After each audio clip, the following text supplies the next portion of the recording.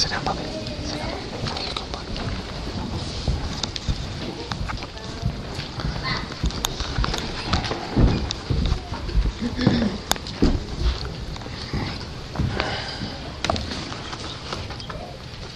Do we have the 10,000 and then forevermore crew here this morning? I absolutely adore that song. I don't know if you're supposed to do that or not with music, but I really do like that, and I find it rather profound that it's in my notes, and I didn't know it was going to be sung. Not that God has to be in every part, but I don't mind if He's in some of them. Wait a minute, what am I saying? He's in everything, and I do appreciate that song because it so relates to our psalm this morning. So knowing that you have your copies of the Scripture with you this morning, or if not, you can bum a look off your friend, and I think maybe even we got some things that might be on the screen. But open your Bibles to Psalm 138. Psalm 138, and I'll join you in that task as well. Psalm 138. We are blessed to have the copy of God's Word preserved. And so we gladly turn there together this morning. Interestingly enough, a pastor was preaching one morning, and things went apparently pretty well according to one woman who was in the congregation. And she went up to the pastor after the sermon. Every pastor likes a big head, you know. And she said, "Pastor, thank you for your sermon. I really appreciate that." And to which he said, "Well, praise the Lord." And the woman thought for a minute. She says, "Well, I was going to, but it wasn't that good." Well, while we're not looking for compliments as pastors, it is interesting that we get to, we hope, direct the heart of the congregation to the Lord so that as a result of the time we spent together in His Word, you see Him better and have greater reasons to praise Him. So if we can just say from the beginning, that's our goal, is to praise the Lord as a result of looking into this psalm. And I think that's a pretty worthy goal, don't you think? Pretty simple, and I would suggest that even as we look through the pages of the Psalms, we would find that being pretty much the direction the psalmist would like us to take. And so with Psalm 138, which I haven't bothered to get there yet because I was talking to you, so pardon me, Psalm 138. And by the way, it's not in Proverbs because that's where I'm at right now. So give me just a second here. Psalm 138. Let's read this psalm together, ask the Lord's blessing, and dive right in then. A psalm of David. I will give you thanks with all my heart. I will sing praises to you before the gods. I will bow down towards your holy temple and give thanks to your name for your loving kindness and your truth. For you have magnified your word according to all your name. On the day I called you, you answered me. You made me bold with strength in my soul.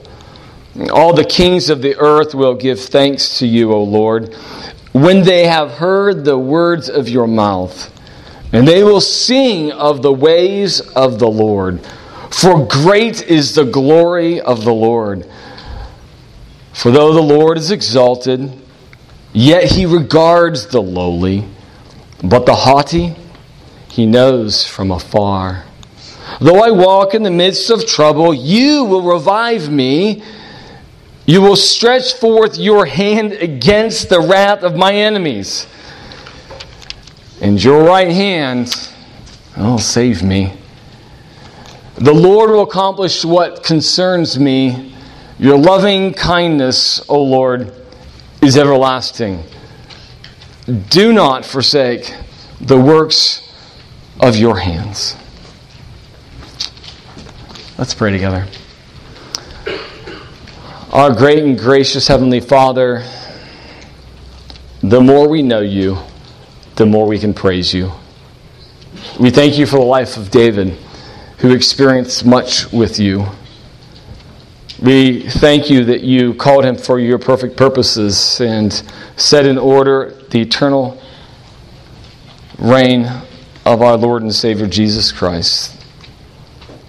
And we pray, Father, that we would worship you well as we consider what you've done in the past, deciding in advance to praise you and to be particular about the way we go about that, and being specific on the way we remember you and worship you. Thank you for these dear folks who are here. Lord, many are hurt, have trouble in their life. They wonder what will happen tomorrow, maybe. And we pray that the view that David had of you would be a comfort and a direction for them. For those who life is bliss at the moment, we pray that their practice of praise and knowing you now would prepare them for life's difficulties and challenges, but that no matter where we're at, good or bad times, that we would be people who are decided about who you are despite what's going on around us, for your glory and even the good of others who watch. We pray in Jesus' name. Amen. Thank you. It is an amen. By the way, just on that note, amen means truly. How many of you have a Baptist background? A couple of you. Don't be. It's okay. It's all right. No one's watching. There's no film being taped or anything. I'm a Baptist, ordained Baptist pastor, and I'm unashamed about that. But I do like the different varieties. Do we have any Pentecostal background folks here? From a Pentecostal Church of God or such? Yeah. Okay. So some of you Baptists or otherwise are used to little amens here and there, and. It does help a preacher sometimes like me to know that I'm on track. If someone says what, that's okay too. I'll just rewind. All right? So we are in a season. It's interesting. I was at the grocery store and I started to see the colors. The colors. Not the color I saw on the boardwalk in Florida as I was walking. I saw some guy walking towards me and he had a hat on. It was a pretty profoundly large blue hat with yellow, as I like to call it, on it, in the shape of an M. And I said, dude, something dropped on your hat from above. He didn't find that very funny. Some of you don't either. I don't know what crowd I'm with. Let me break that down. He was wearing a university, well, that stayed up north. Oh. That stayed up north. He was wearing that color on his hat.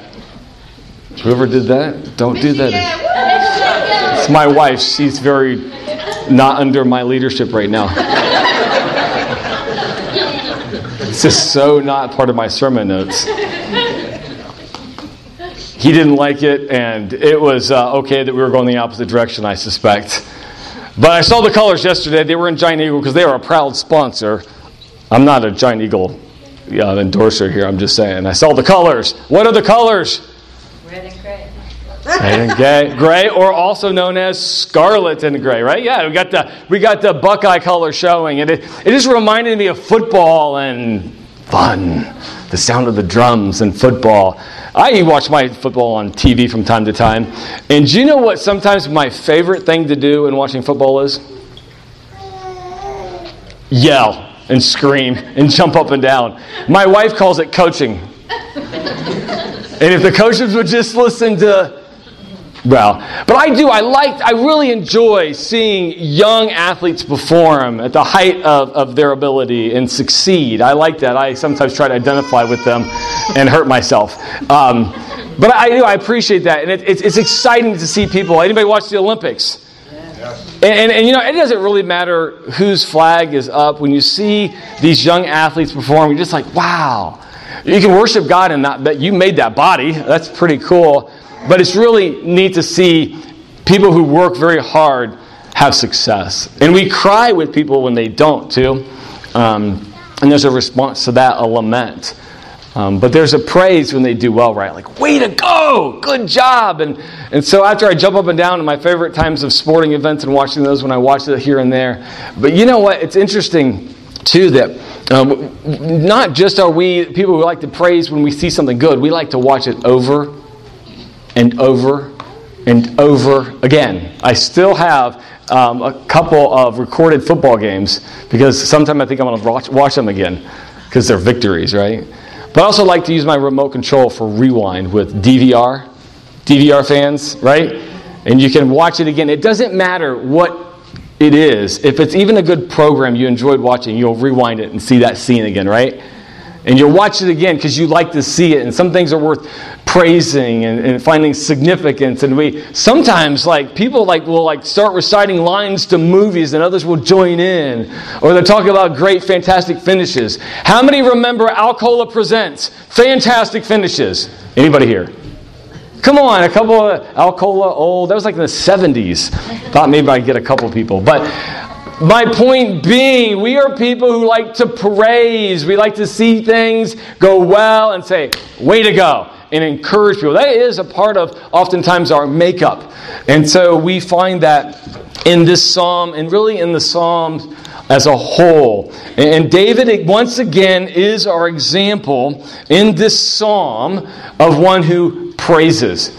And I'm a pretty simple person, and I want to keep it simple here as well, because I'd like to think this psalm might provide for you a little bit of an outline of how you might pray if you're kind of having a hard time doing that.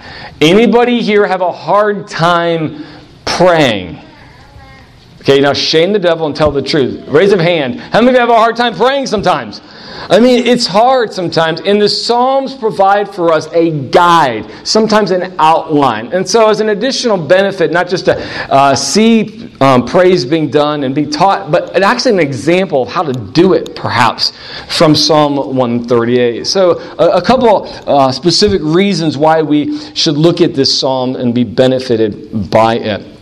So in this psalm written by David, verse 1 tells us that David wrote this psalm.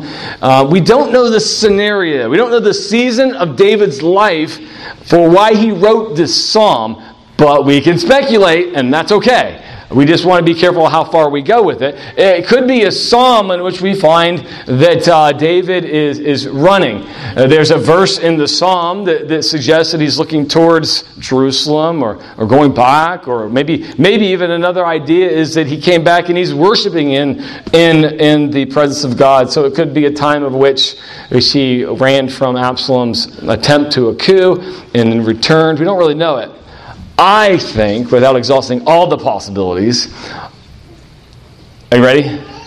Yes. I think this is a really neat psalm because I think it might relate to when David wanted to build a permanent house for God. Maybe you remember that time. It was a time in which David was thinking about where God was residing. Now, God resided with his people through the ark. Remember, as they were traveling through the wilderness, he told them to build a tabernacle. And that tabernacle was constructed and then torn down and taken to the next site. Do you remember that? And so David got to the place where he lived in a mansion, a castle built. It was a permanent place in Jerusalem. God said he wanted to make his people have a permanency, an established place in Jerusalem from which the nation would survive from there. That would be the central point, right? But after David had built this place, God was still living, if you will, in a tent. And David said, how should I live? He said it in 2 Samuel chapter 7. Why should I be in this place of greatness and God, who is the greatest one, be in a tent?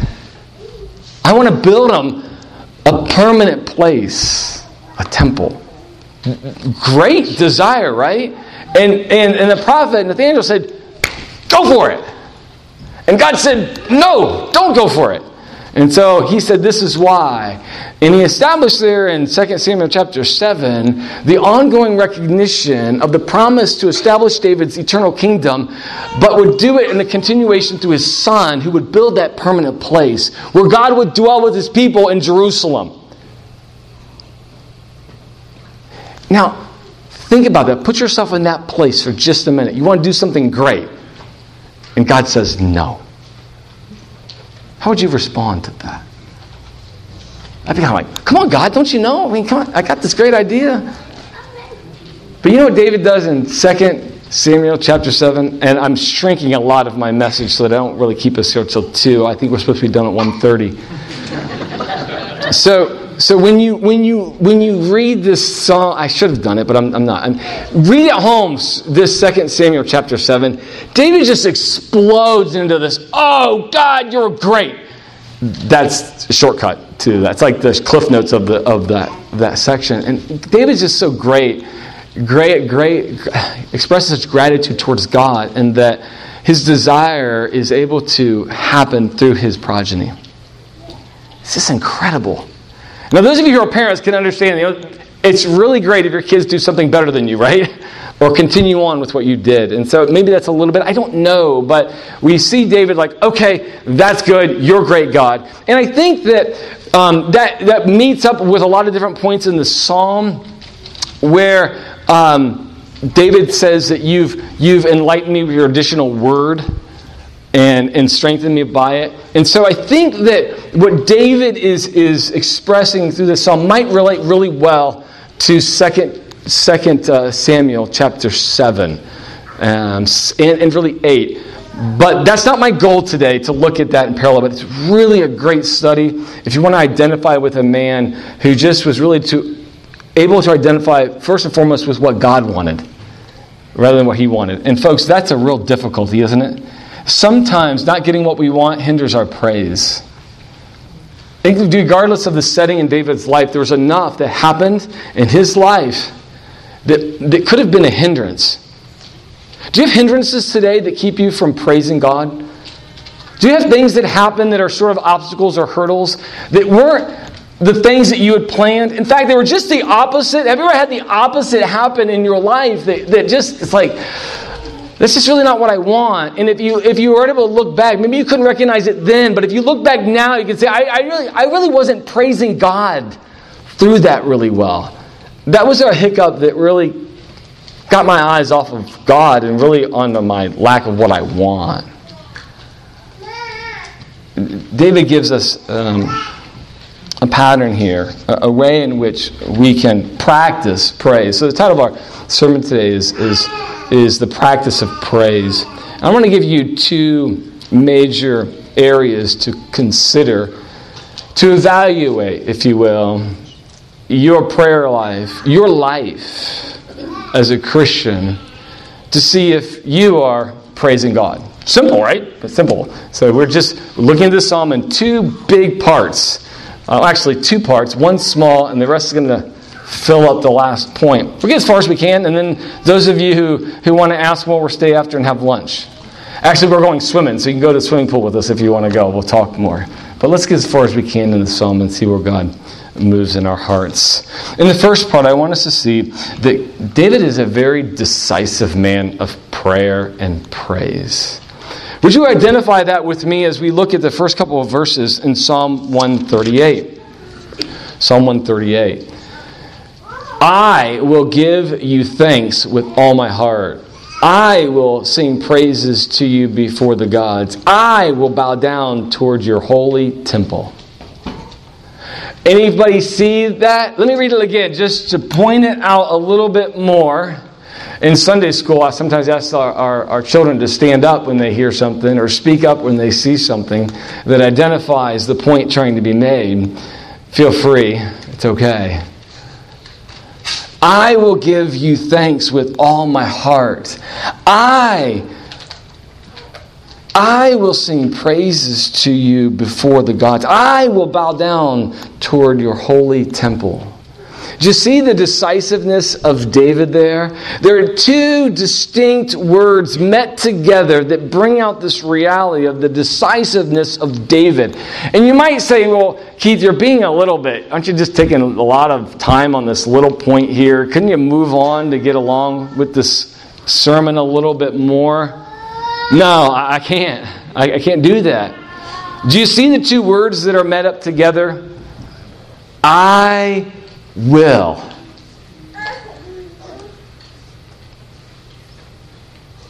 David was a very decisive man in his poetry.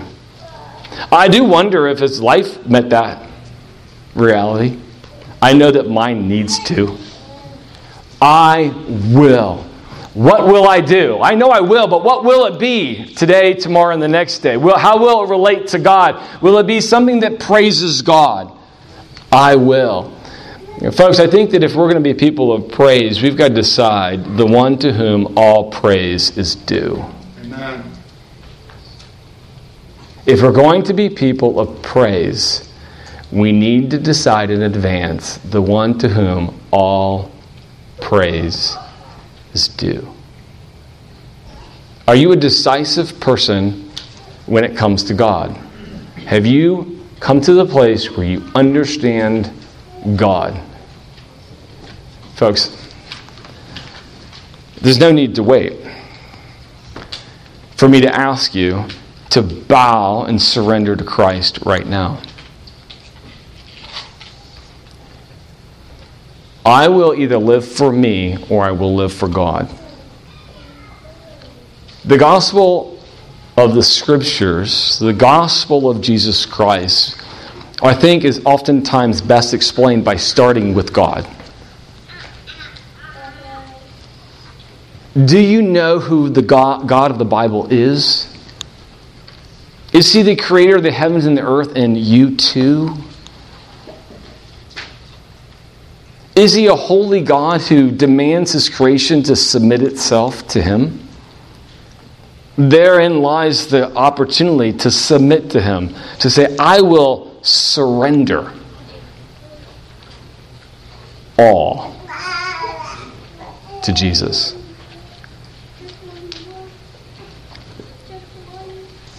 That being that God is holy and perfect, and you are not, because I know looking at you, as good looking as you are, you're not without sin here. Young, younger, old, older, even older. There's no perfect person here. When you stand next to a perfect and holy and righteous God who demands you to live up to His standard of holiness, you will fail. Please don't try. Will you surrender to His view of you that says you're not all that in a bag of potato chips? That you need help? Because it is appointed one time for man to die and then to face his Maker, then to be judged, the Bible tells us. Judged according to what? How you've lived? If you're going to face God with how you've lived, He's going to condemn you forever. If you go to God on the basis of how good you are, forget it. Will you forget about how good you've lived and look to Jesus who lived the perfect life and gave Himself to God for your sins? Will you accept Jesus Christ for being the one who was crucified, born a virgin, perfect man, lived out to the age of 33? Can you believe it? I mean, that had to have been impossible for any man, and it was, because only God could do it. And He died on the cross for your sins if you'll believe in Him. Because on the third day in the grave He rose again just as He said He would. And He conquered sin and death. And will you identify with Him and be baptized in His likeness and dying to sin and raising again and be baptized? Will you do that? Will you obey God if you're a Christian and be baptized and join His church as He commands? Will you be that person who says, I will do it God's way and not my way? Will you surrender today and begin to praise Him? Because the life of a Christian is just not checking a box on a card or showing up to church or being a member.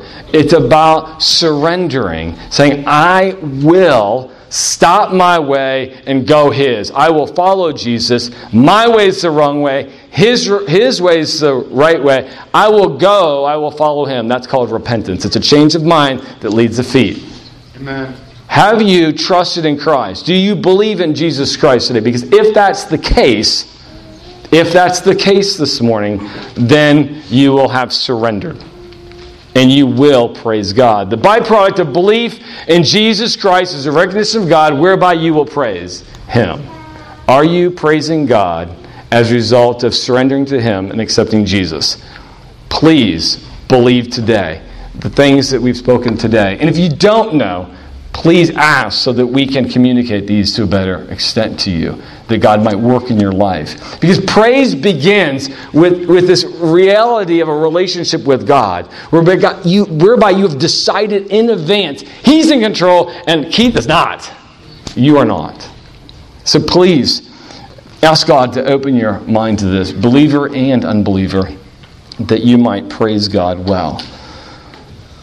So we can move forward if everybody is in agreement with, I will praise him, because this is the movement of the psalm, starting with that reality. And I like to look at this psalm and the continued understanding of that reality. I will, I will, I will. But what's the first I will he says that he will do? I will give you thanks with all of my heart. I will give you thanks. I will give you praise. Some of you might have praise in your translations. This is what I will do in advance. I will celebrate you. I like the idea that comes out through some of those who've told us what these words mean. It's an idea of celebration.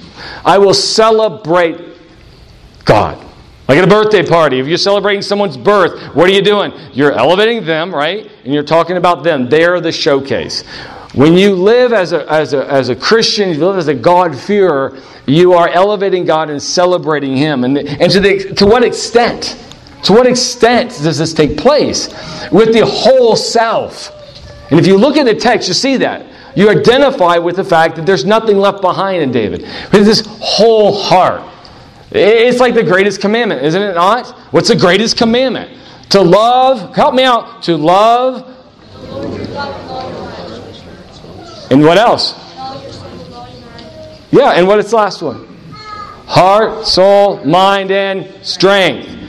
And so this is a decided act of David to praise God and that he's going to be all in.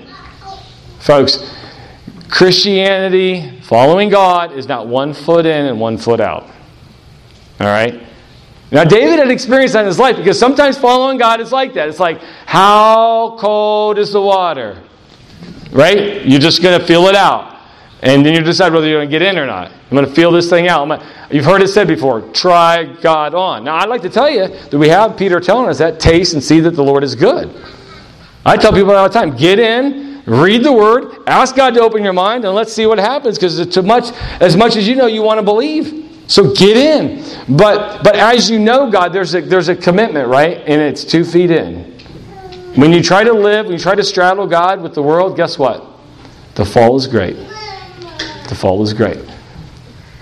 And so the Scriptures teach that, but keeping it simple to the idea of we want to have our whole self given in. And I think that this is an example of David where he talks to us about how to practice praise. I have my whole self in. Praise is hindered if it's not in. It's like a birthday party, again, using the illustration. It's like when children go to a birthday party and they're not quite sure if they want to give the present away. Right? They're not sure they want to give the goods away. This is too valuable. I kind of want to give it, I kind of don't. Okay, so that's just sort of a silly analogy, how that might look. And this was a part of David's life. I will give thanks to you, even another psalm, he says, I will give thanks to you, O Lord my God, with all my heart, and I will glorify your name forever. This decided action, that being from Psalm 86:12. And we see this is what God commands the nation of Israel to do. Oh, to spend more time on that aspect. When God leads the people in, we see this being the command he gives in Deuteronomy chapter 6. You remember that? And he leads the people in. He tells them how they're to have God as their solo God. Nobody else, right? There's one God. And they're to dedicate their lives to God there, okay? To give their whole selves over. And so that is the direction. And that would set them up for success. If something else in life, all right, is challenging space in our heart, if you will, challenging our allegiance to God, then that's a duplistic mind, right? And so we don't want to be double-minded people. We want to be singularly devoted to God. And that is the direction that Scriptures teach us. And that's where Jesus would teach the greatest commandment is to have that decided view of the significance of God. To have Him have all of your heart. When we talk about duplicity and having more things compete for space in our heart, our love and affection, we know that what comes out of our heart is what? What comes out of our heart, right? Our treasures, right? The heart is a treasure house of a human, right? That's what the heart speaks about in the Bible. It is that place that we hold things dear. And from the heart, the mouth speaks, right? And so what we look at in the Scriptures is reasons to identify, even if we're giving thanks. What does your heart pour out routinely? What does your heart give out? Does it give out complaints and bitterness, frustration? Have you found yourself this week going, "Arr!" Or, "Okay, God, you got this." Or, "You're in charge, God. I'm committed to following you." Is that our responses? Are we full of song and prayer? Well, sometimes we have a difficult time in prayer because we don't stop long enough, right? And sometimes we have a difficult time in prayer because all we do is move during it, right? And so if we stop long enough to pray and recognize who God is, we praise Him, and I think the praise is picked up throughout the rest of the day because our heart's full of who He is, and we speak it as we go. Amen? Understand? Prayer that ceases in the morning perhaps, or at night, and prayer that gets up and goes, right? And that's the kind of praise. We need people full of praise throughout the day with our whole self, a sincere, fully devoted way about ourselves. That's a great point, isn't it? To think about what David just gave us there. This reality of I will, with my whole being, praise God. And all of us have the ability right now to say, how much of my being have I devoted to praise God this week? We see also in this 138, I will sing praises to you before gods. I will sing praises to you before gods. This is interesting. I think this ties in a little bit to David's time of life. I think as he was conquering and taking over, there was a lot of opportunities to interact with other deities, if you will, because you interacted with different people. If you conquered a people and then you possessed that territory and that land and that people, guess what they still had? I mean, we could go to Iraq, we could go to Afghanistan, we can go wherever we want to go, but you're not going to replace their flag with ours immediately. Now, some you did. You watched the news, you saw that, but they're still their past. There's still their commitment to their own culture, their own ways. And so the same way with David. When he would conquer and take over a people as they were God's enemies and he brought them in the promised land, there was remnants that needed to be dealt with, that David would do that. In chapter 8 of 2 Samuel, you see that as he conquers. And that had a great influence. But when David looked at his God, he said, my God reigns in my life, and thus he will reign over this people in every conquered land. But he'd have to make that decision, right? That would have to be a decided fact. Remember when they were brought into the foreign lands and God would tell them, don't mess with other gods. Have no other God before me. Even if you say, don't make any graven image of me, that gets confusing too, right? You start worshiping the creation. God wanted no confusion about who He was before the people. And so we find the significance of, I will sing praises to you before the gods. And so I think there were lots of opportunities for David to show who God was to the pagan nations that he conquered. Because ultimately, what were all the nations supposed to do because of the witness and testimony of the nation of Israel? They were supposed to communicate. They were supposed to bring people to the place of knowing God, surrendering, right? That was the desire of God for His people to do. And I will bow down and I will show people who you are. So first, I will give you thanks. I will sing praises before other gods, and I will bow down towards your holy temple. And so, what's significant about David bowing down?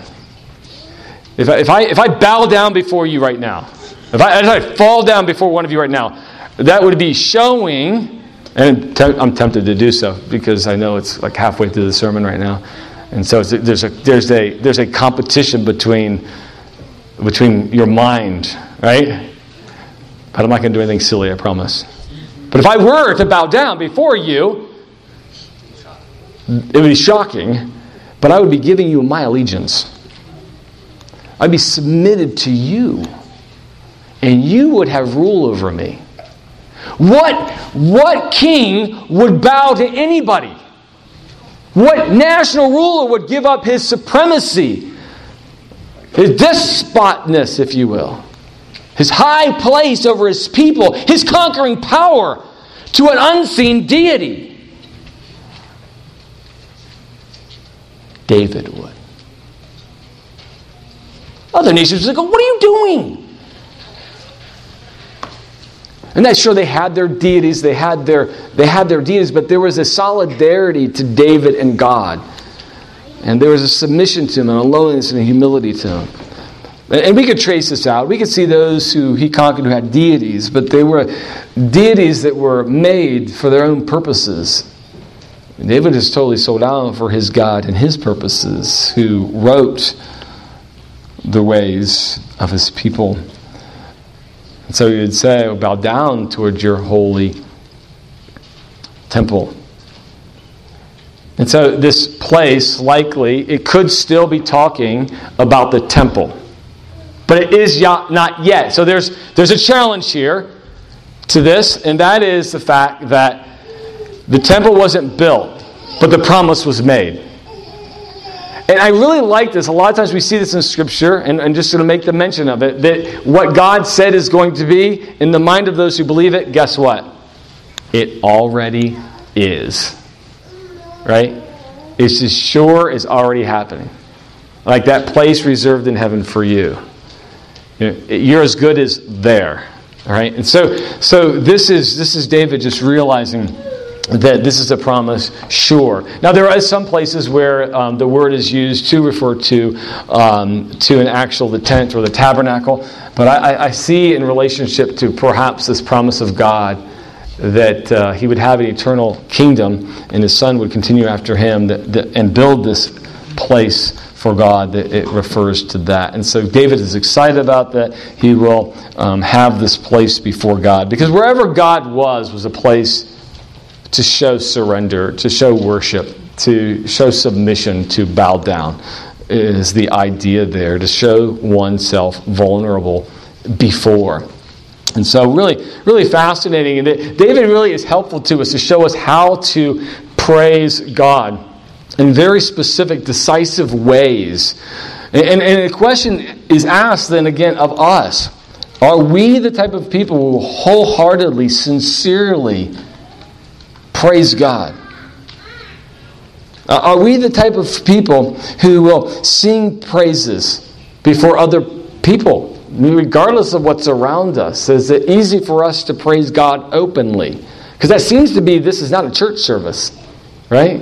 I don't know. But it does make me wonder a little bit. When I was a young person, I didn't like to sing. Sometimes I'm an older person, I don't like to sing because I don't have the greatest voice.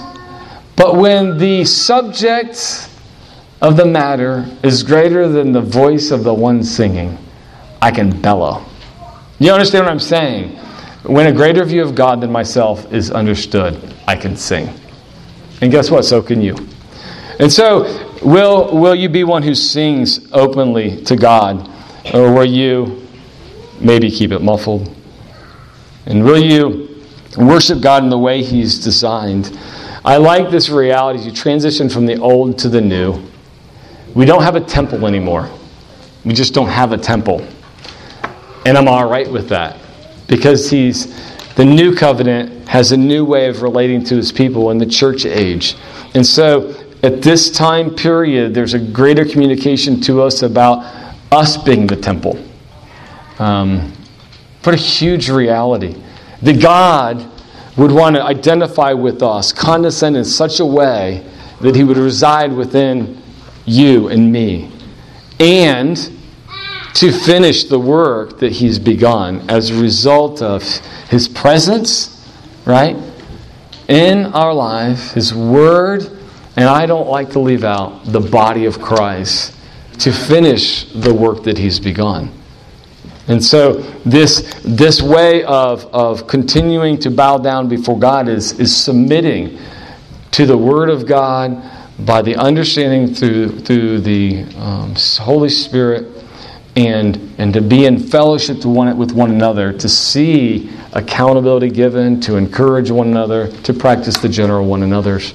And so these are great points for us to consider about our praise to God. What is our practice? Does this make up those parts of our life of worship of God? Are we the type of people who are praising God, the practice of praise? Does this make up who you are? I don't want to say it too few times.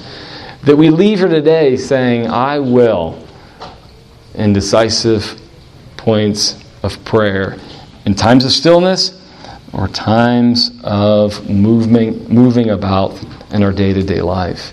When we look at Psalm 138, though, sometimes we have to think about, okay, so I've got this I will thing, all right? I've got this understanding. I need to do this with my whole self, a sincerity. I understand the surrender to God, the Holy Spirit, and the Word of God, and to be able to speak out, sing out about these things. But what is it that really was specific in David's life that made him want to praise God? What were the things that we could identify? For what reason, David, would you praise God? Right? I mean, don't we kind of want that? These are general. Everything we said have been general.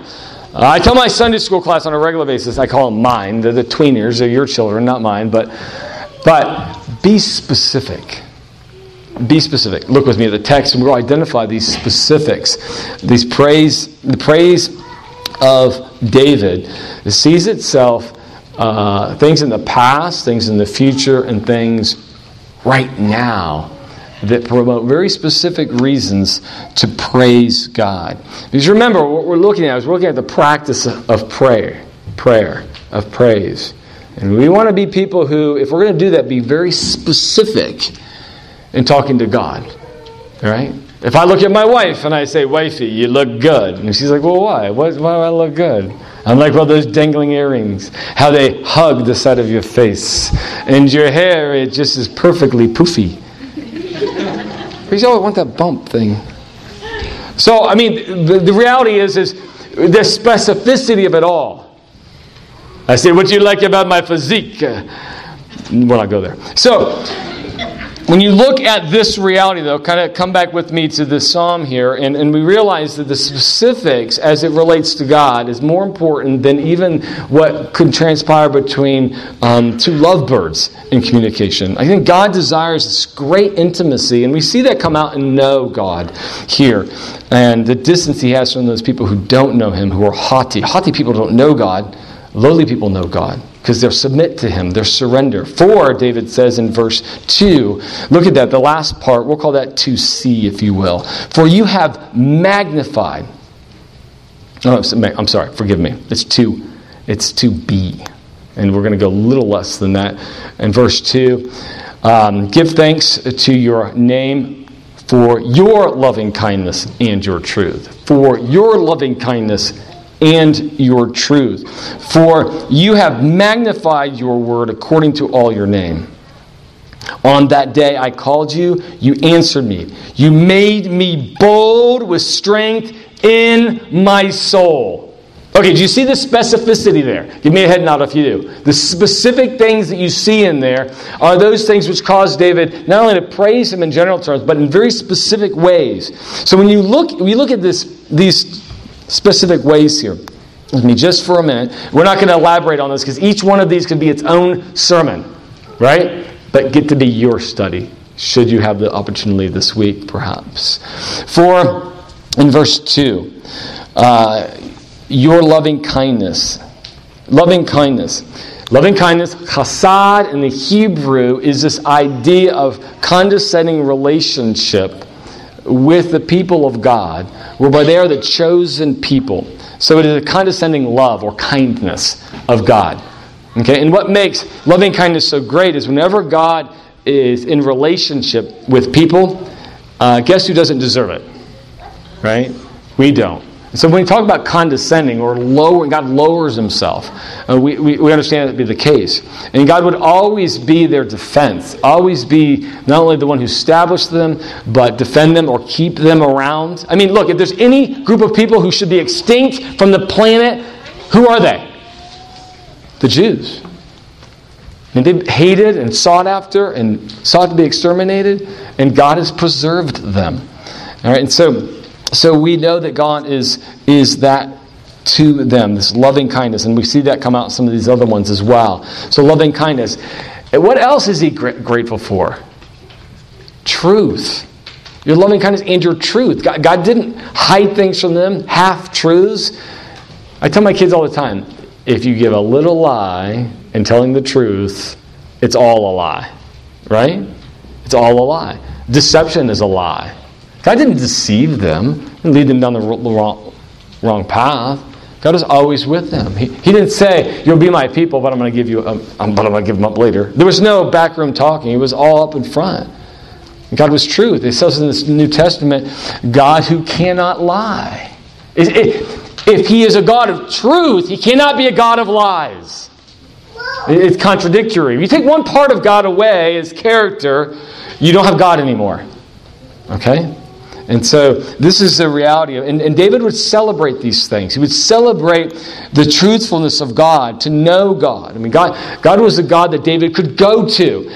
And guess what, folks? God is God you can go to as well. And the means by which you go to him is the access he's given through Christ and Christ alone. He's condescended in his loving kindness to send Jesus Christ, his propitiation for your sins. And you say, "Oh God, thanks for Jesus."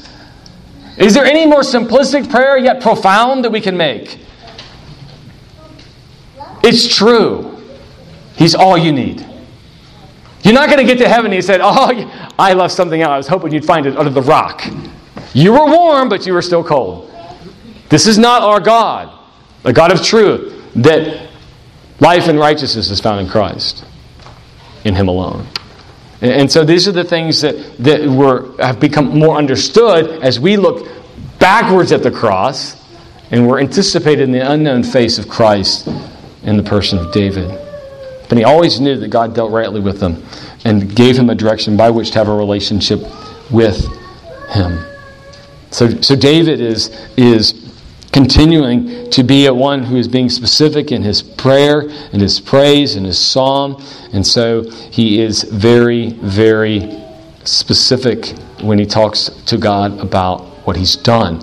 So, your loving kindness, your truth, for you have magnified your word according to all your name. Now this in poetry could be a restatement of the stated above, or with just a little bit more emphasis. And I'm going to suggest to you it's just a little bit more emphasis. And I want to suggest to you that David knew that he had an eternal throne, that God was going to carry on his lineage, but he didn't know exactly how it was going to be done. But God continued to reveal a little bit more and a little bit more. And every time, David got a lot more excited.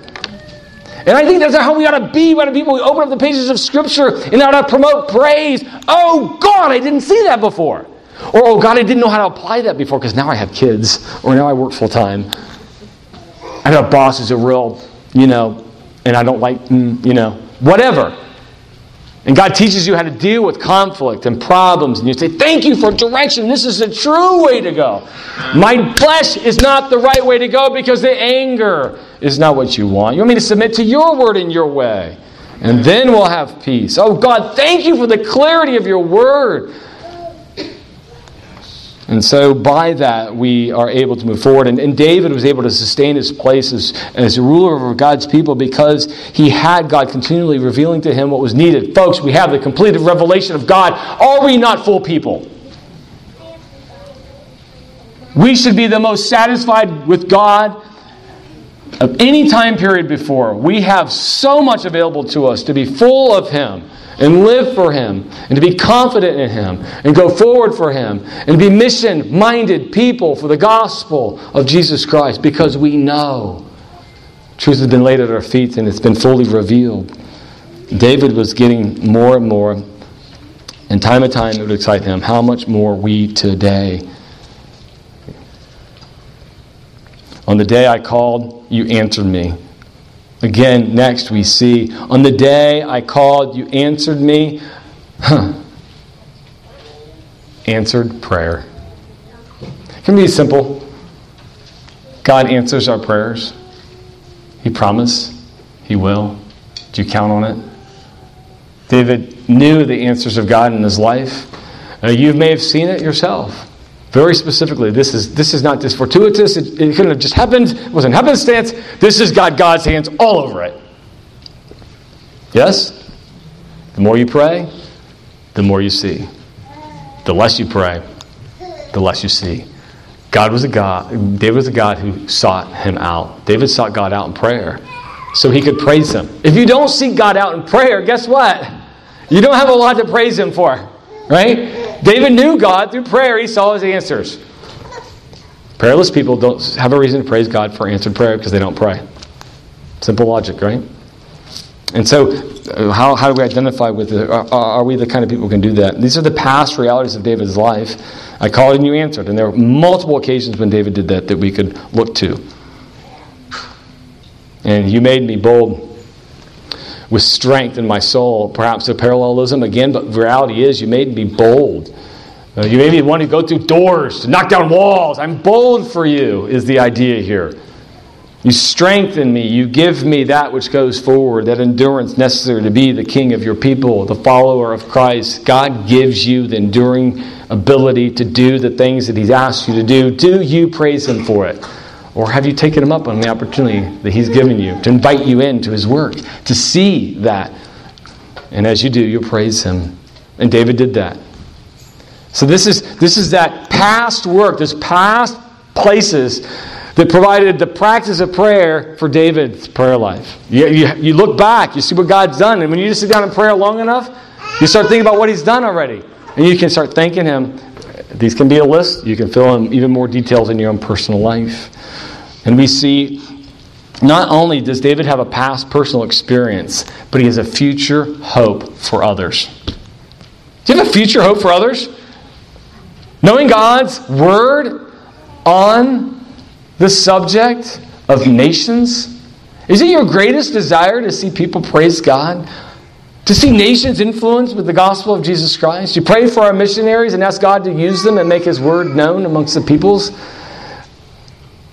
I mean, when you're involved in that way, I think David was, even as a national leader. Listen to this. All the kings.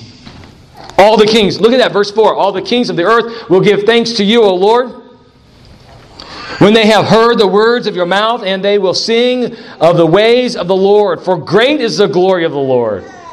For though the Lord is exalted, yet He regards the lowly, but the haughty He knows from afar.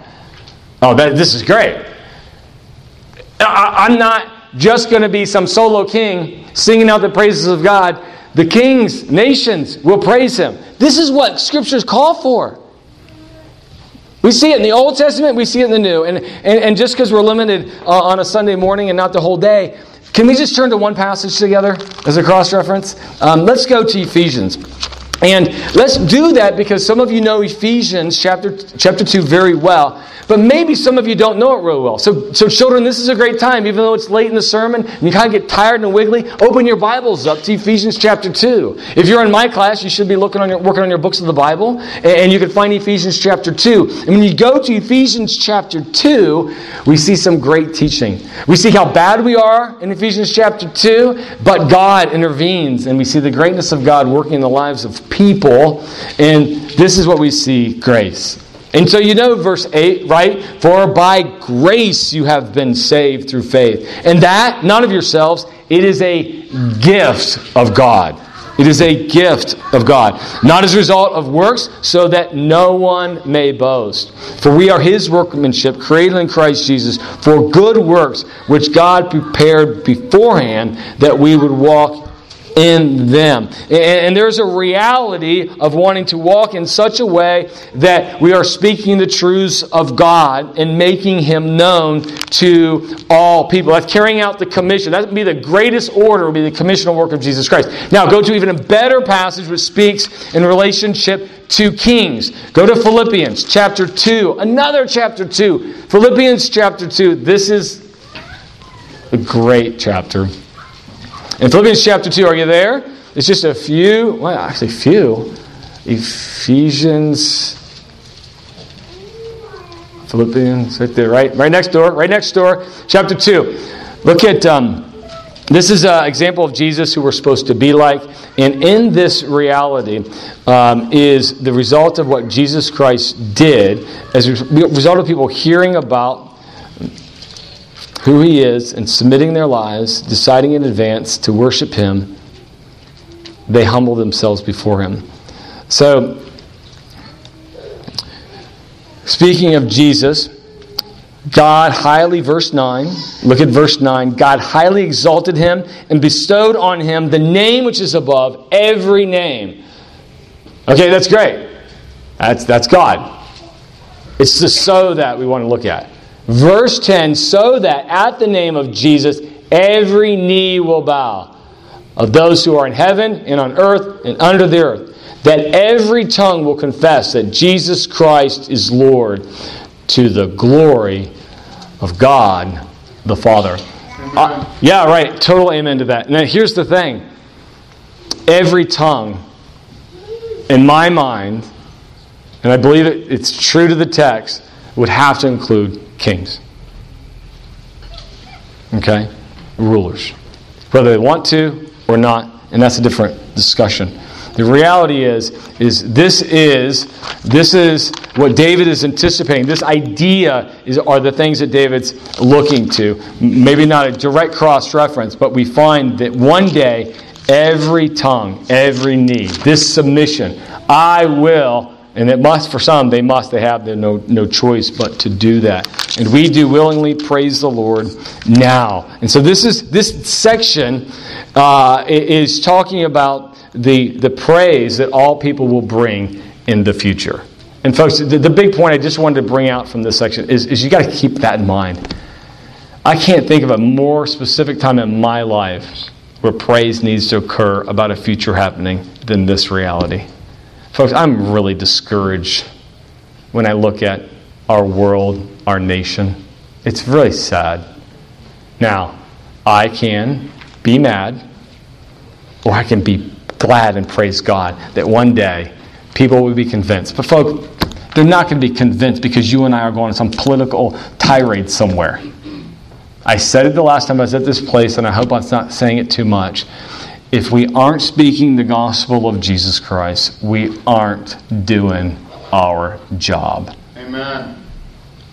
And we better be careful to speak as much about Jesus, the King of Kings, who does it right,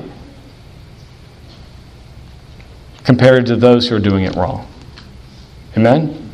Those doing it wrong have done one thing very well for us. Shown us that they need to bow the knee. They will. Everyone will. Does that include your prayer and praise? It should. It should. Don't be hateful. The greatest thing Christians should bring to politics right now is the hope of Jesus Christ. The world needs Him. Let's promote Him. Let's preach Him. Though I walk in the midst of the trouble, You will revive me. Oh, though I walk through the valley of the shadow of death, Thy rod, Thy staff, they, come on. Comfort me. Yeah, they comfort me. And so as he continues to think about these specific ways to praise God, he's not going to be just stuck in the past. He's not going to just be off in the future. He has a right now to contend with, and so do you. And David realizes that the God is the God of all times, but he needs Him right now. Do you need Him right now? And if you're like, oh, I'm good right now. No, you're not.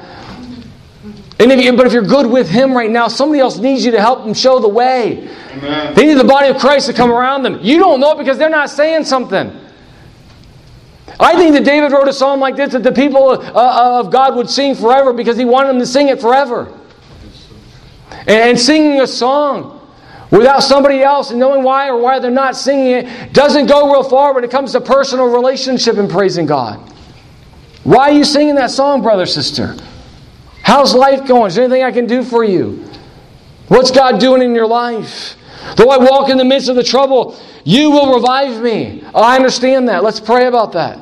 God has revival in mind for you. He's going to restore your soul. He's not going to leave you out there. He's got a perfect point and purpose for this. I have something on my hand. It's called a callus. My son got his first callus. Well, I'm sorry. He's working on it. It hurts. I'm like, yeah. And somebody like, God, that hurts. I'm like, yeah. He's like, what are you talking about? It hurts. I'm like, shush, let's go. It works. He's like, I can't work. It hurts. I'm like, yeah, that's the point. Grab the rake. Move. It hurts. I don't care. I don't care. I took a group of college kids down for a mission work, and I gave them a rake, and they're like, I don't think they know the top from the bottom.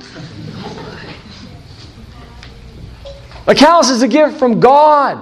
Difficulty helps you not just hold the rake and not get hurt in the future, but it helps you understand the specific praise you need to give to God because He took you through the waters. That's right. And you're able as a result of that to be in that time of trouble. God, I'll go through with you. Just carry me. But when my feet need to be on the ground, God, give me the strength to walk. You did it in the past, because David said that. You strengthened my soul in the past. I broke through the gates. Though I walk in the midst of the trouble, you will revive me. He is that breath of life. He is that ongoing life-giving source. You will stretch forth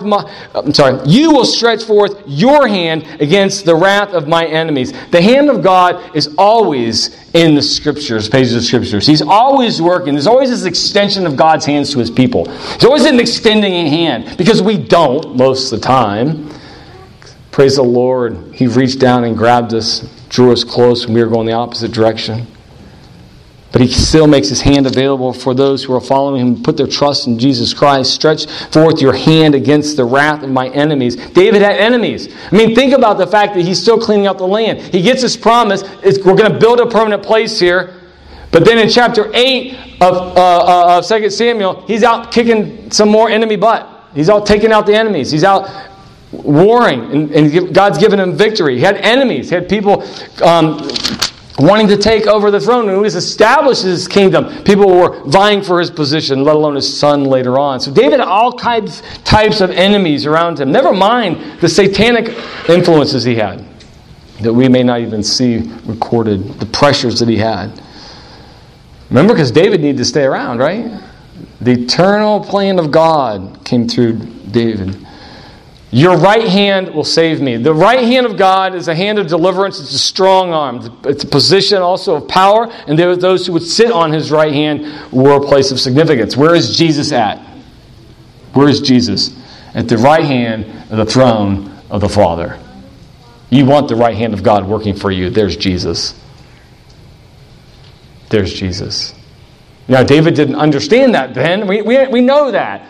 But he knew God was intimately involved. If I stick my hand out to greet you, if I just stick my hand out to greet you, well, that's personal. But when I put my hand to the plow with you, if I put my hand on the boxes that need to be moved to your house, if I come and extend myself, my personal self to you, I'm engaged, I'm personal with your life. And this is what David's talking about. This is a reality of God's hands are involved. He's in thick. And that's how David could live in the present, because God had not forsaken him. He took God at His word that He would not leave him nor forsake him. This was the comfort. This was the balm to his soul. Do you have that? Does that produce praise? Thank you for not leaving me. I'm in the thick of it. But you got this. And it may not be that jovial, right? It might be more like, oh God, I'm glad you said so. Because I wouldn't come up with it on my own right now. I just need to hear it again and again and again. And brother and sister, you need to remind those around you of the same thing. You need to remind one another. That's why we have a counseling ministry. That's why we remind each other of truth to move forward on. Now listen to this. This is anchor stuff right here. The boat will not be swept away when the anchor is set. Here's the anchor. Produces praise. The Lord will accomplish what concerns me. Okay, where's the hallelujahs? The Lord will accomplish what concerns me. He knows He's going to accomplish, and nothing will hinder that. That's hope, folks. That's hope. That's okay. It's just someone's phone. Mine. It's okay. Come back to this. The Lord will accomplish what concerns me. God's got me. My life is in His hands, and I'm okay with that. Even when it hurts. Can you praise God for that? Amen. Can you praise God? Will you praise God? Will you decide now, when that time comes and you're living in that place, that you can praise Him? What's concerning you? He'll accomplish what He's got ordained for you. Ordained are your days by the Lord. Not one of them will be or not be that He hasn't foreordained. Oh, the cross-references come to mind. But your loving kindness, O Lord, is everlasting. Remember that loving kindness we talked about at the beginning? Same word, same idea. You're here. You're still with me. You haven't left me. You've bent down. You're still here. This is what it's talking about. But yet still, the prayer that persists is even there in the request. Do not forsake the works of your hand. It's a prayer according to God's will. It's still a request, but it's buried in praise. That knows the praiseworthiness of God in the past, what He'll do in the present. So as a result of all that, He's got me right now. Can you praise God in that way? Generally, we know He's worthy. But are we experiencing Him and trusting our lives to Him so that He is getting our praise in the midst of the trial? May it be so. Our Father, we thank You that we have been instructed by David. Worthy are You, O Lord, of praise. We look back on our lives and we have much. We rewind our life and we look again and again at Your goodness. We rewind time and time again, flipping back the pages of Scripture and see Your goodness to David. Maybe this psalm reflecting on Your great promises to him and Your ongoing revealing of what You are going to do. What a great example of responding to You when things are, at best, different than what we decided. But what a life lived out when He was confronted with hardship. Some of His own doing, some of just the reality of the nature of Your calling in His life. Maybe be content to know You're with us. That You have us. That, Father, You will accomplish what concerns me because I am Yours. May we decide now, oh Father, that we will be people of praise, that You will have Your right place in our lives and therefore the right place in our prayer, praising You all the day long. In Jesus' name we pray. Amen. Amen.